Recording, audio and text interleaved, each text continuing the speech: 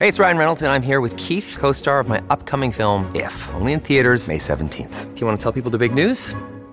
All right, I'll do it. Sign up now and you'll get unlimited for $15 a month and 6 months of Paramount Plus Essential Plan on us. MintMobile.com/switch. Upfront payment of $45 equivalent to $15 per month. Unlimited over 40 gigabytes per month. Face lower speeds. Videos at 480p. Active Mint customers by 531.24 get 6 months of Paramount Plus Essential Plan. Auto renews after 6 months. Offer ends May 31st, 2024. Separate Paramount Plus registration required. Terms and conditions apply if rated PG. When you need mealtime inspiration, it's worth shopping Kroger, where you'll find over 30,000 mouth-watering choices that excite your inner foodie. And no matter what tasty choice you make, you'll enjoy our everyday low prices, plus extra ways to save, like digital coupons worth over $600 each week. You can also save up to $1 off per gallon at the pump with fuel points. More savings and more inspiring flavors make shopping Kroger worth it every time. Kroger, fresh for everyone. Fuel restrictions apply.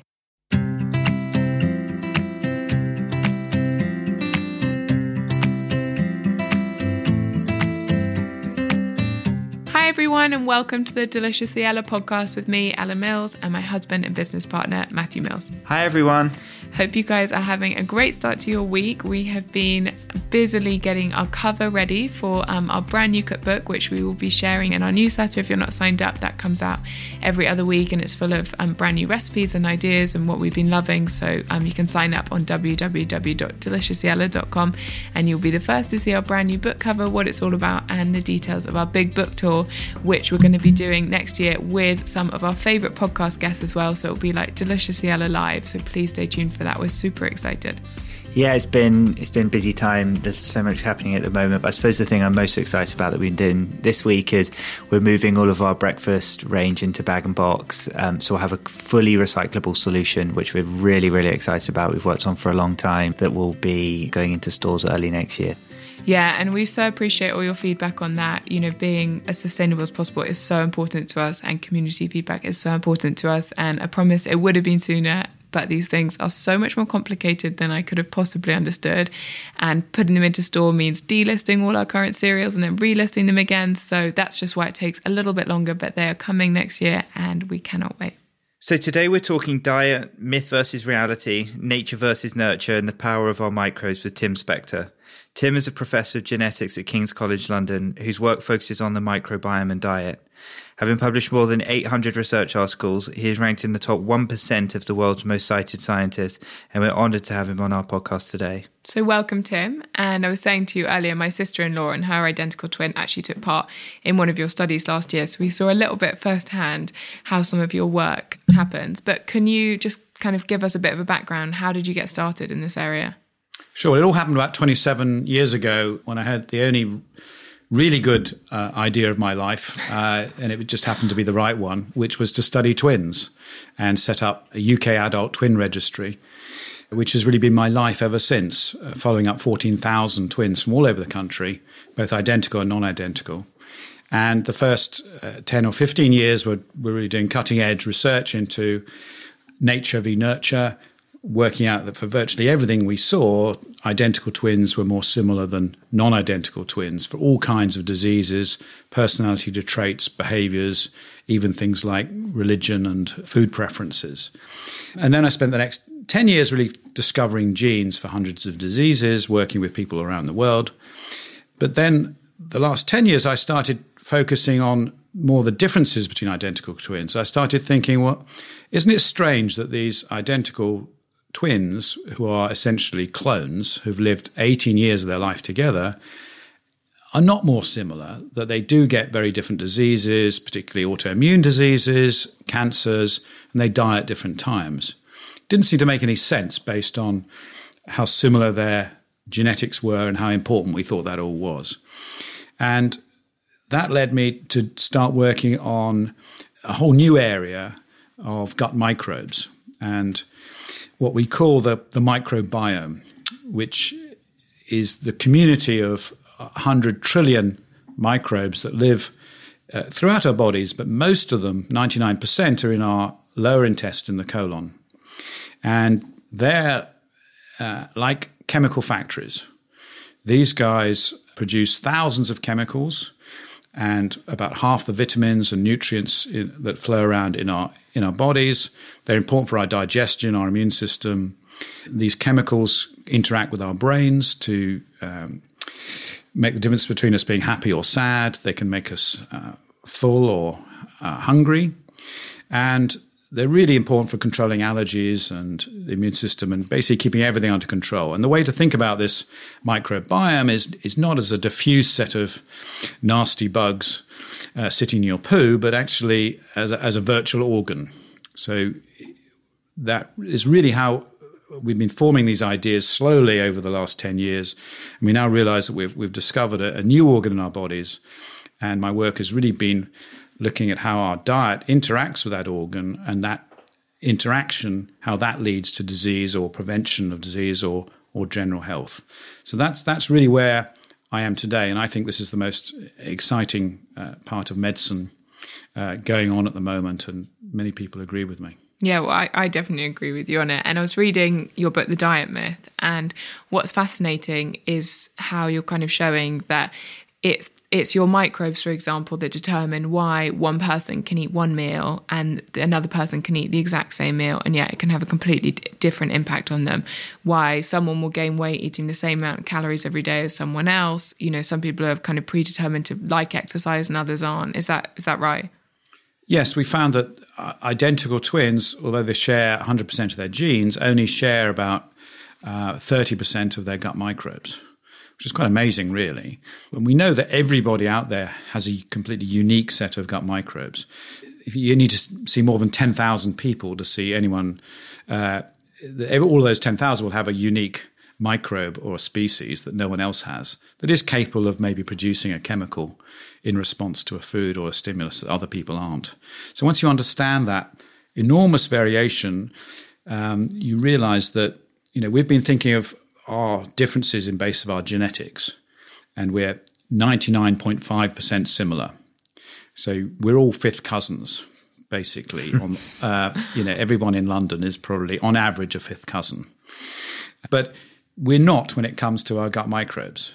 We share only about 25% of our gut microbes with each other. So that you can tell much more about someone from examining their gut microbes than you actually can from their DNA. And this is me as a geneticist saying this. So I think we're just scraping the barrel of what we can understand with these. But once you realize this individuality, even within the same family, even if you've grown up together or you're been with your spouse for 30 years eating the same foods, you're going to have a very different response to the same meal. And it starts to explain many of these mysteries that we've been looking at. And I think the best example is a really good study last year in California of 609 overweight Californians called the Diet Fit study.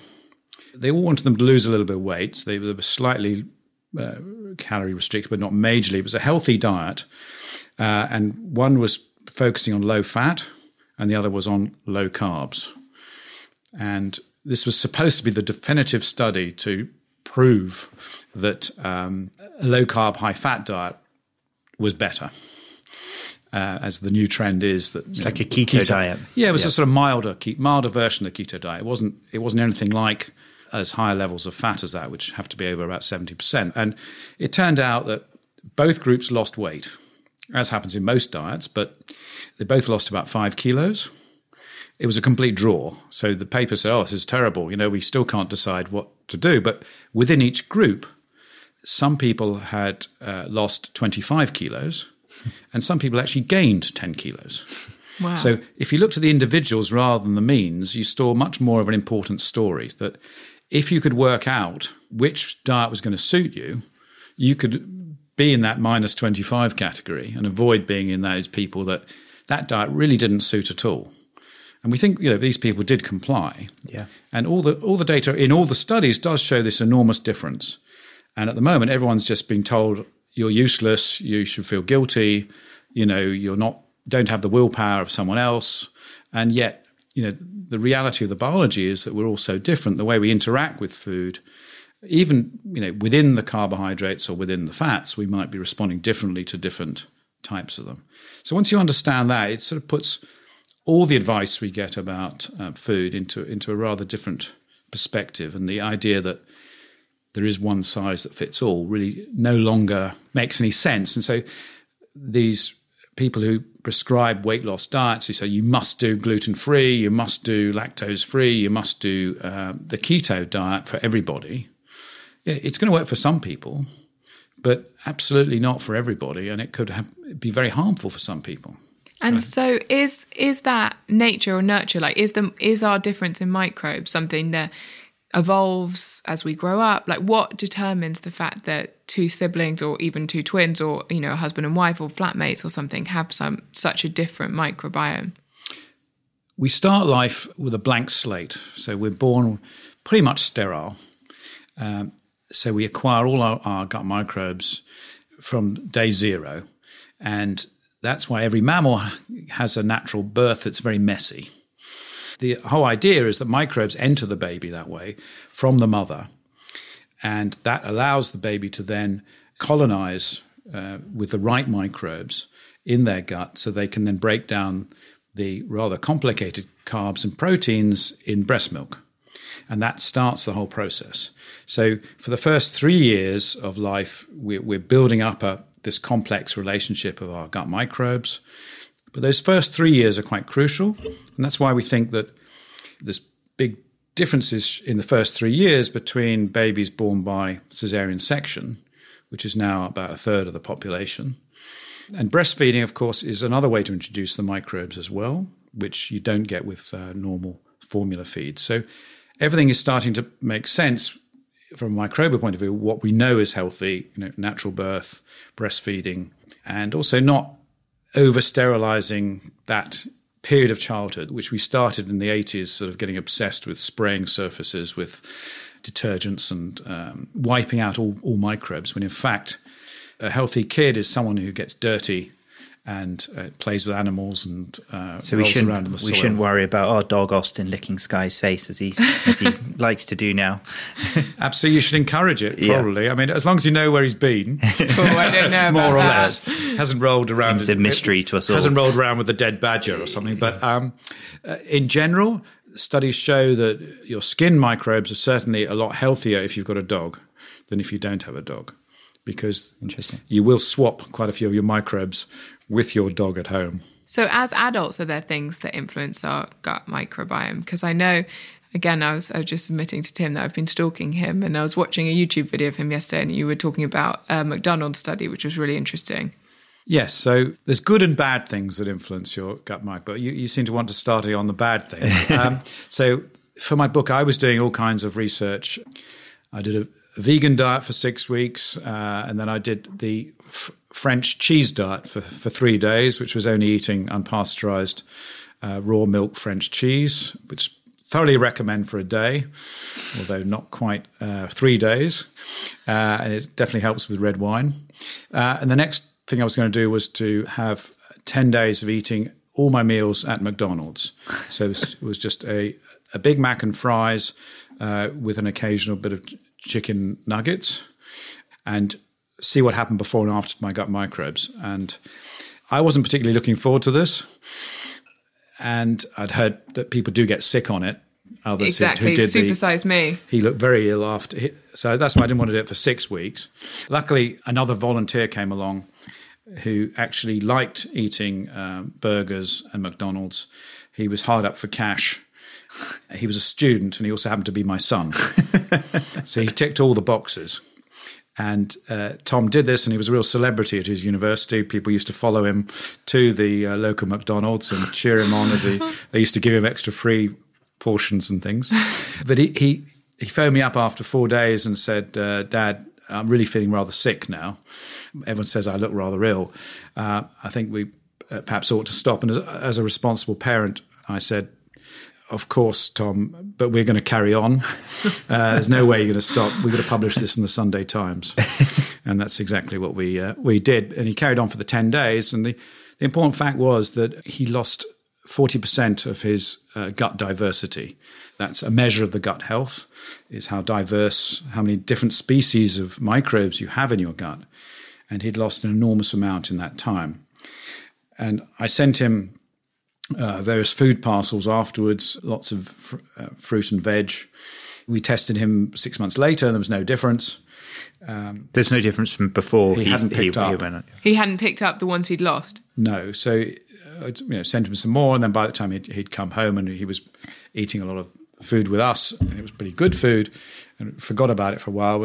But we tested him still 2 years later, and he was still in the bottom 5% of the diversity range. Wow, so he never recovered from doing... Well, he has just now recovered, so it took him about 3.5 years. Wow. The important lesson here is that, like any garden, and I think the analogy of your gut microbes is best thought of in a garden analogy, is if you may start with a decent supply of different plants and soil and microbes, but if you neglect it, you don't give it any fertilizer, you don't give it anything to eat, and everything's sugary and fatty and doesn't get down to the colon, they will die off and there may be nothing left to revive.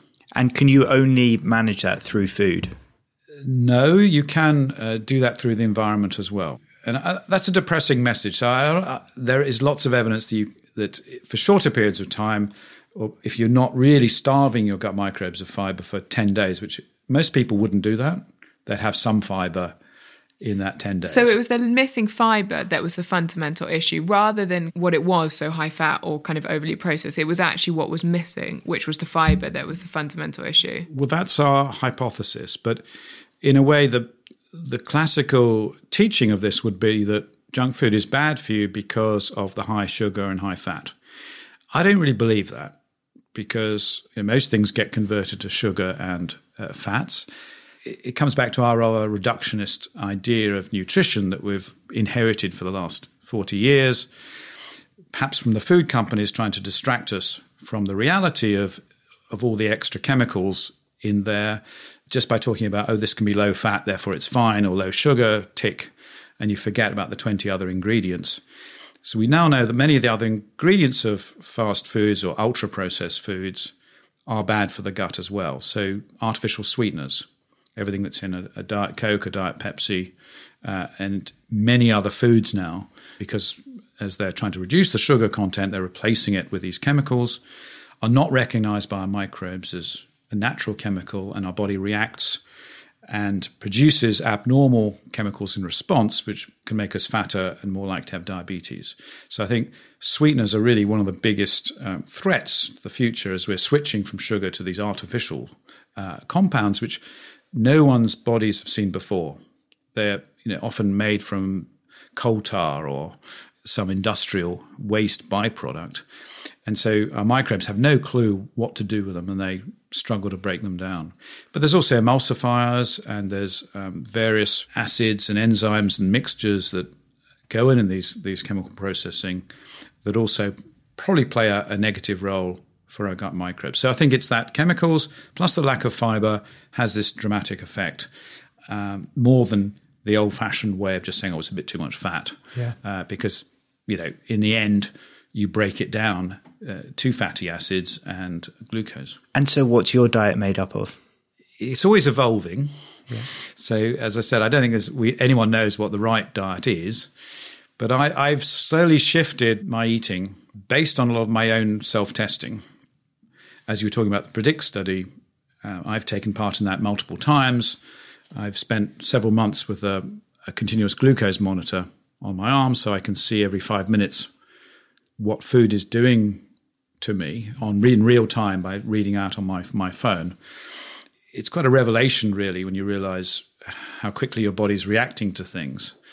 So 10 years ago, I would have what most doctors would call a healthy breakfast, which would be a bit of high-quality muesli, a bit of low-fat milk or soy milk, a small amount of orange juice, and a cup of tea, or sometimes with some bread. Maybe bread and marmalade. My sugars would go really high. If I have any kind of muesli or even porridge, my sugar levels would go up near the diabetic range. So I'd be starting with this real sugar peak in the morning, and I'd be sort of hungry again by lunchtime, and it was just normal because that's what everyone did. And I switched to a high-fat breakfast now, so I have full-fat Greek yogurt and berries, nuts, seeds, and a black coffee. I will occasionally have a bit of sourdough, homemade sourdough bread with that, either with butter or olive oil. So I tend to eat less lunch because I worked out my hospital lunch for about 15 years was a tuna and sweet corn sandwich on brown bread, which looked super healthy. And it turned out that, again, was really bad. That any sort of bread just tickled my glucose right up, and I would have a few grapes, and that was even worse. So I'd have been better off having a spaghetti bolognese or a full curry and rice would have been better for my metabolism. And so I've stopped having those regular sandwiches that most British people would have for lunch. And that seems to have made a big difference to me. And I generally now have a light lunch. It might just be nuts and seeds and some fruit if I'm working. And then I have a large, mainly vegetarian meal. So I've virtually given up meat. I did give up meat completely for a few years, but I got B12 deficient because I started with a fairly low B12 level for perhaps genetic reasons, or I had some nasty gut infection when I was about 18. And so I was having B12 injections, and I realized, it doesn't sound very natural. So I now have meat once or twice a month, and that seems to keep my metabolism straight. So I might have fish 2 or 3 times a month as well. But I try and vary things. I try to also have a diverse range of plants, not the same plants all the time, because we did a study with a citizen science project called the British Gut Project, which teamed up with the American Gut Project that we run. We looked at 11,000 people's gut microbes. They all sent in their samples, called it the poo in the post study. And they filled in questionnaires about what they were eating. And it turned out that people who had the healthiest guts, which is generally the most diverse, were the people eating more than 30 different types of plant in a week. And you say, whoa, 30 types of plant, who are you? You must work in a greengrocer's or something. But people forget what a plant is. A plant can be a nut, a seed, a grain.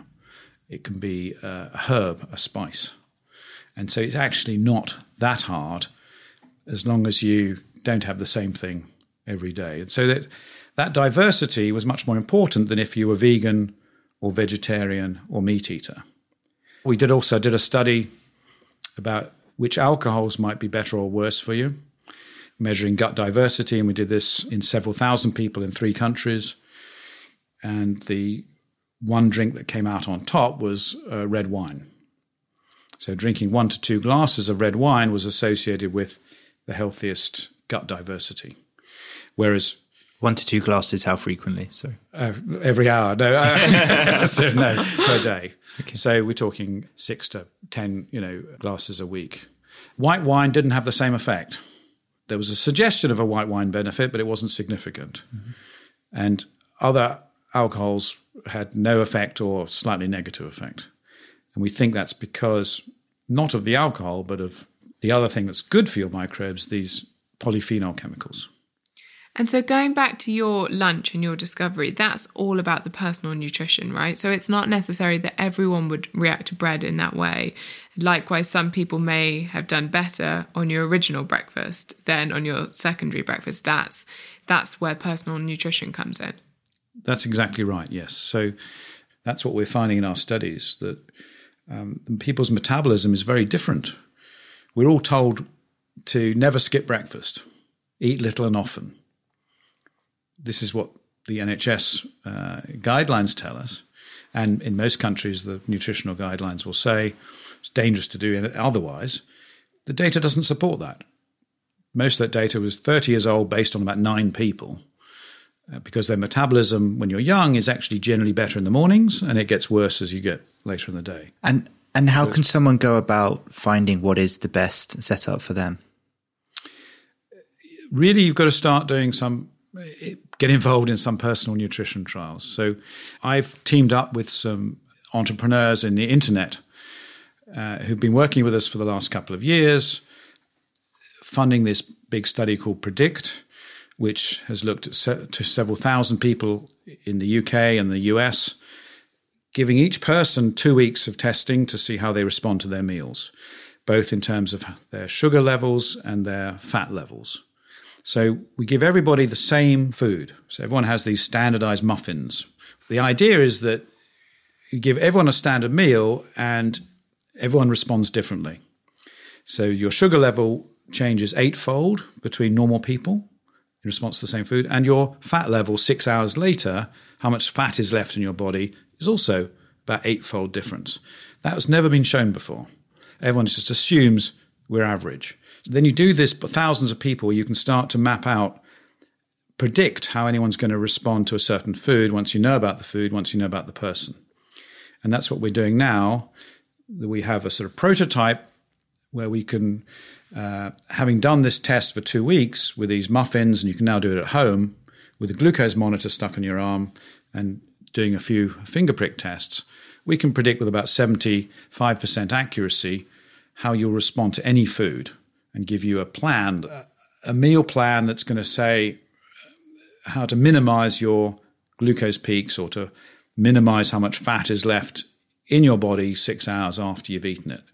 And I think this is very much the way forward, that if we start to get hundreds of thousands of people doing this, then we can start to build really, really clever models in the same way that the internet has done to know what you're shopping for on the internet. Those adverts for shoes will follow you around. They're very accurate because it's based on millions of data points, and that's what we can do with nutrition. So we're entering this really new area where you can start to personalize it, and we already have an app that should be available next year that people will be able to actually sort of Google in any food for them or scan a barcode in a supermarket and give them their personal rating in terms of its how good is it for my sugar, how good is it for my fat level, how good is it for my gut microbes. So cool. So we really are close to being able to do that on a mass scale. We are. Yeah. It's going to be relatively crude initially, but it's going to get better and better as we get more data, as more people join up and do this. So, I think it's going to mean people will be able to make better choices about the foods they eat. And hopefully it's going to also educate people more about the food and move away from this ridiculously simplistic idea that food is calories, carbohydrates, fat and protein.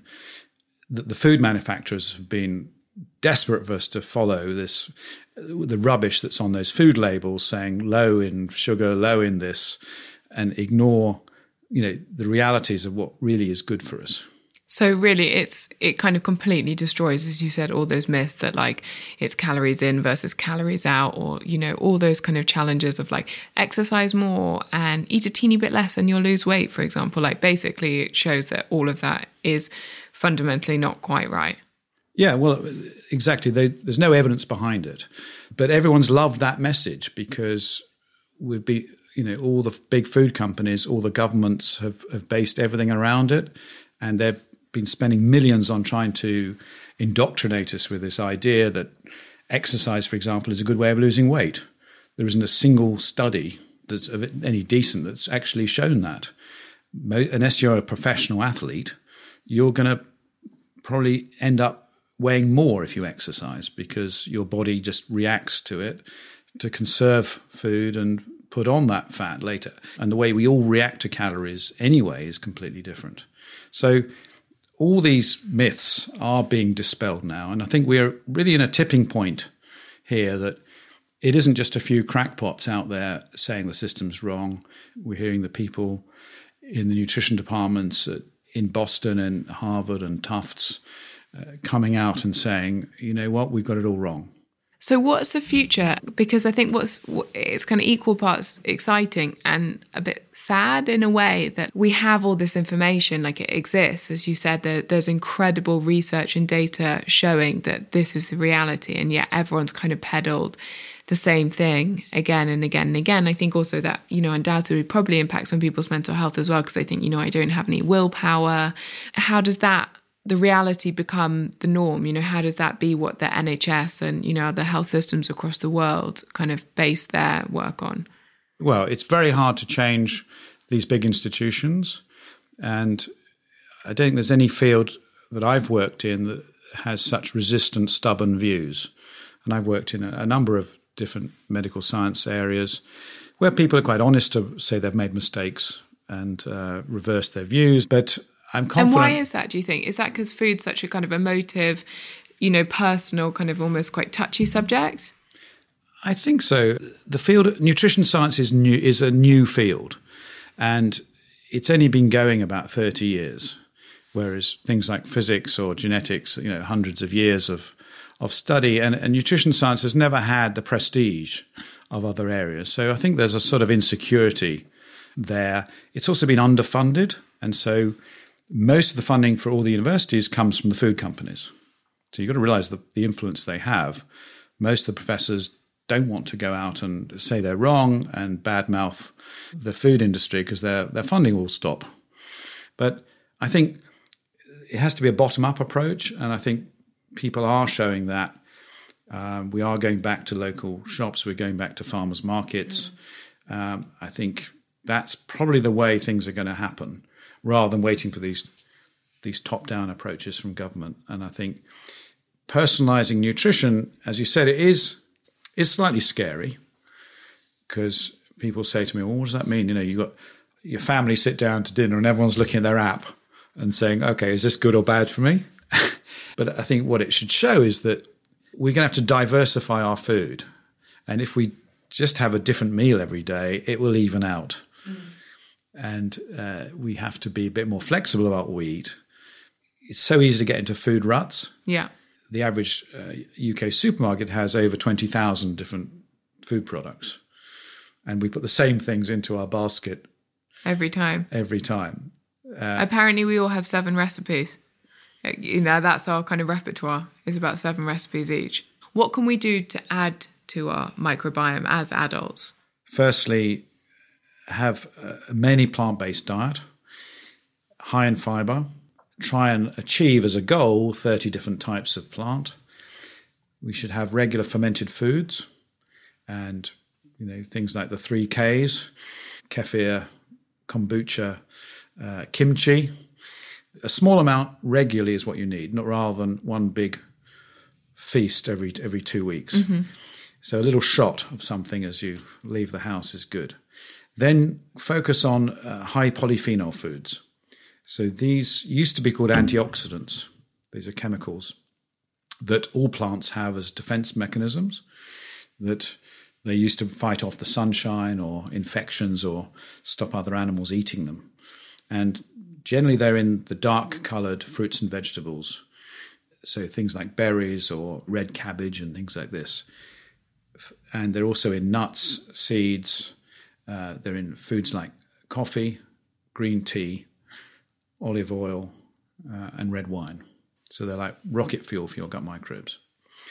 The other thing to do is probably to not graze as much. So move away from this idea that we should be eating something every 2 or 3 hours.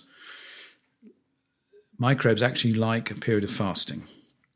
So we always fast overnight unless you're up at the fridge at 2 a.m. Most people are sleeping, and that's our whole other gut community comes out that cleans up our gut lining during that time.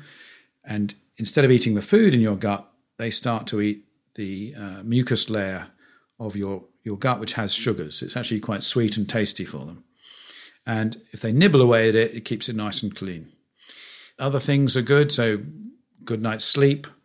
There's some evidence in animals that exercise is also good for your gut microbes. Avoiding antibiotics. We use probably 3 times too many antibiotics, and a lot of people totally abuse them, and they can, in some people, wipe out your gut microbes. In others, it's only a temporary effect. It's hard to know. And avoid highly processed foods. So avoid all the chemicals that we were talking about, artificial sweeteners, etc. And there's some evidence that actually sugar might be better for you than actually these artificial sweeteners. So, Tim, we always end each episode with kind of 3 take-homes for our listeners, 3 things to really remember from everything that we've talked about today. What would they be? Everybody is unique because they've got a unique set of gut microbes. Feed your microbes and keep them diverse, and they'll help you. every time you eat, realize that with 100 trillion gut microbes inside you, you'll never eat alone again. Yeah, so no one ever needs to be lonely. Well, Tim, thank you so much. It's been absolutely fascinating. Yeah, it's been a real honour having you. Thank you so much. Pleasure. Have a lovely week, everyone, and we will see you back here next Tuesday. Thanks so much. Bye. Thanks, guys.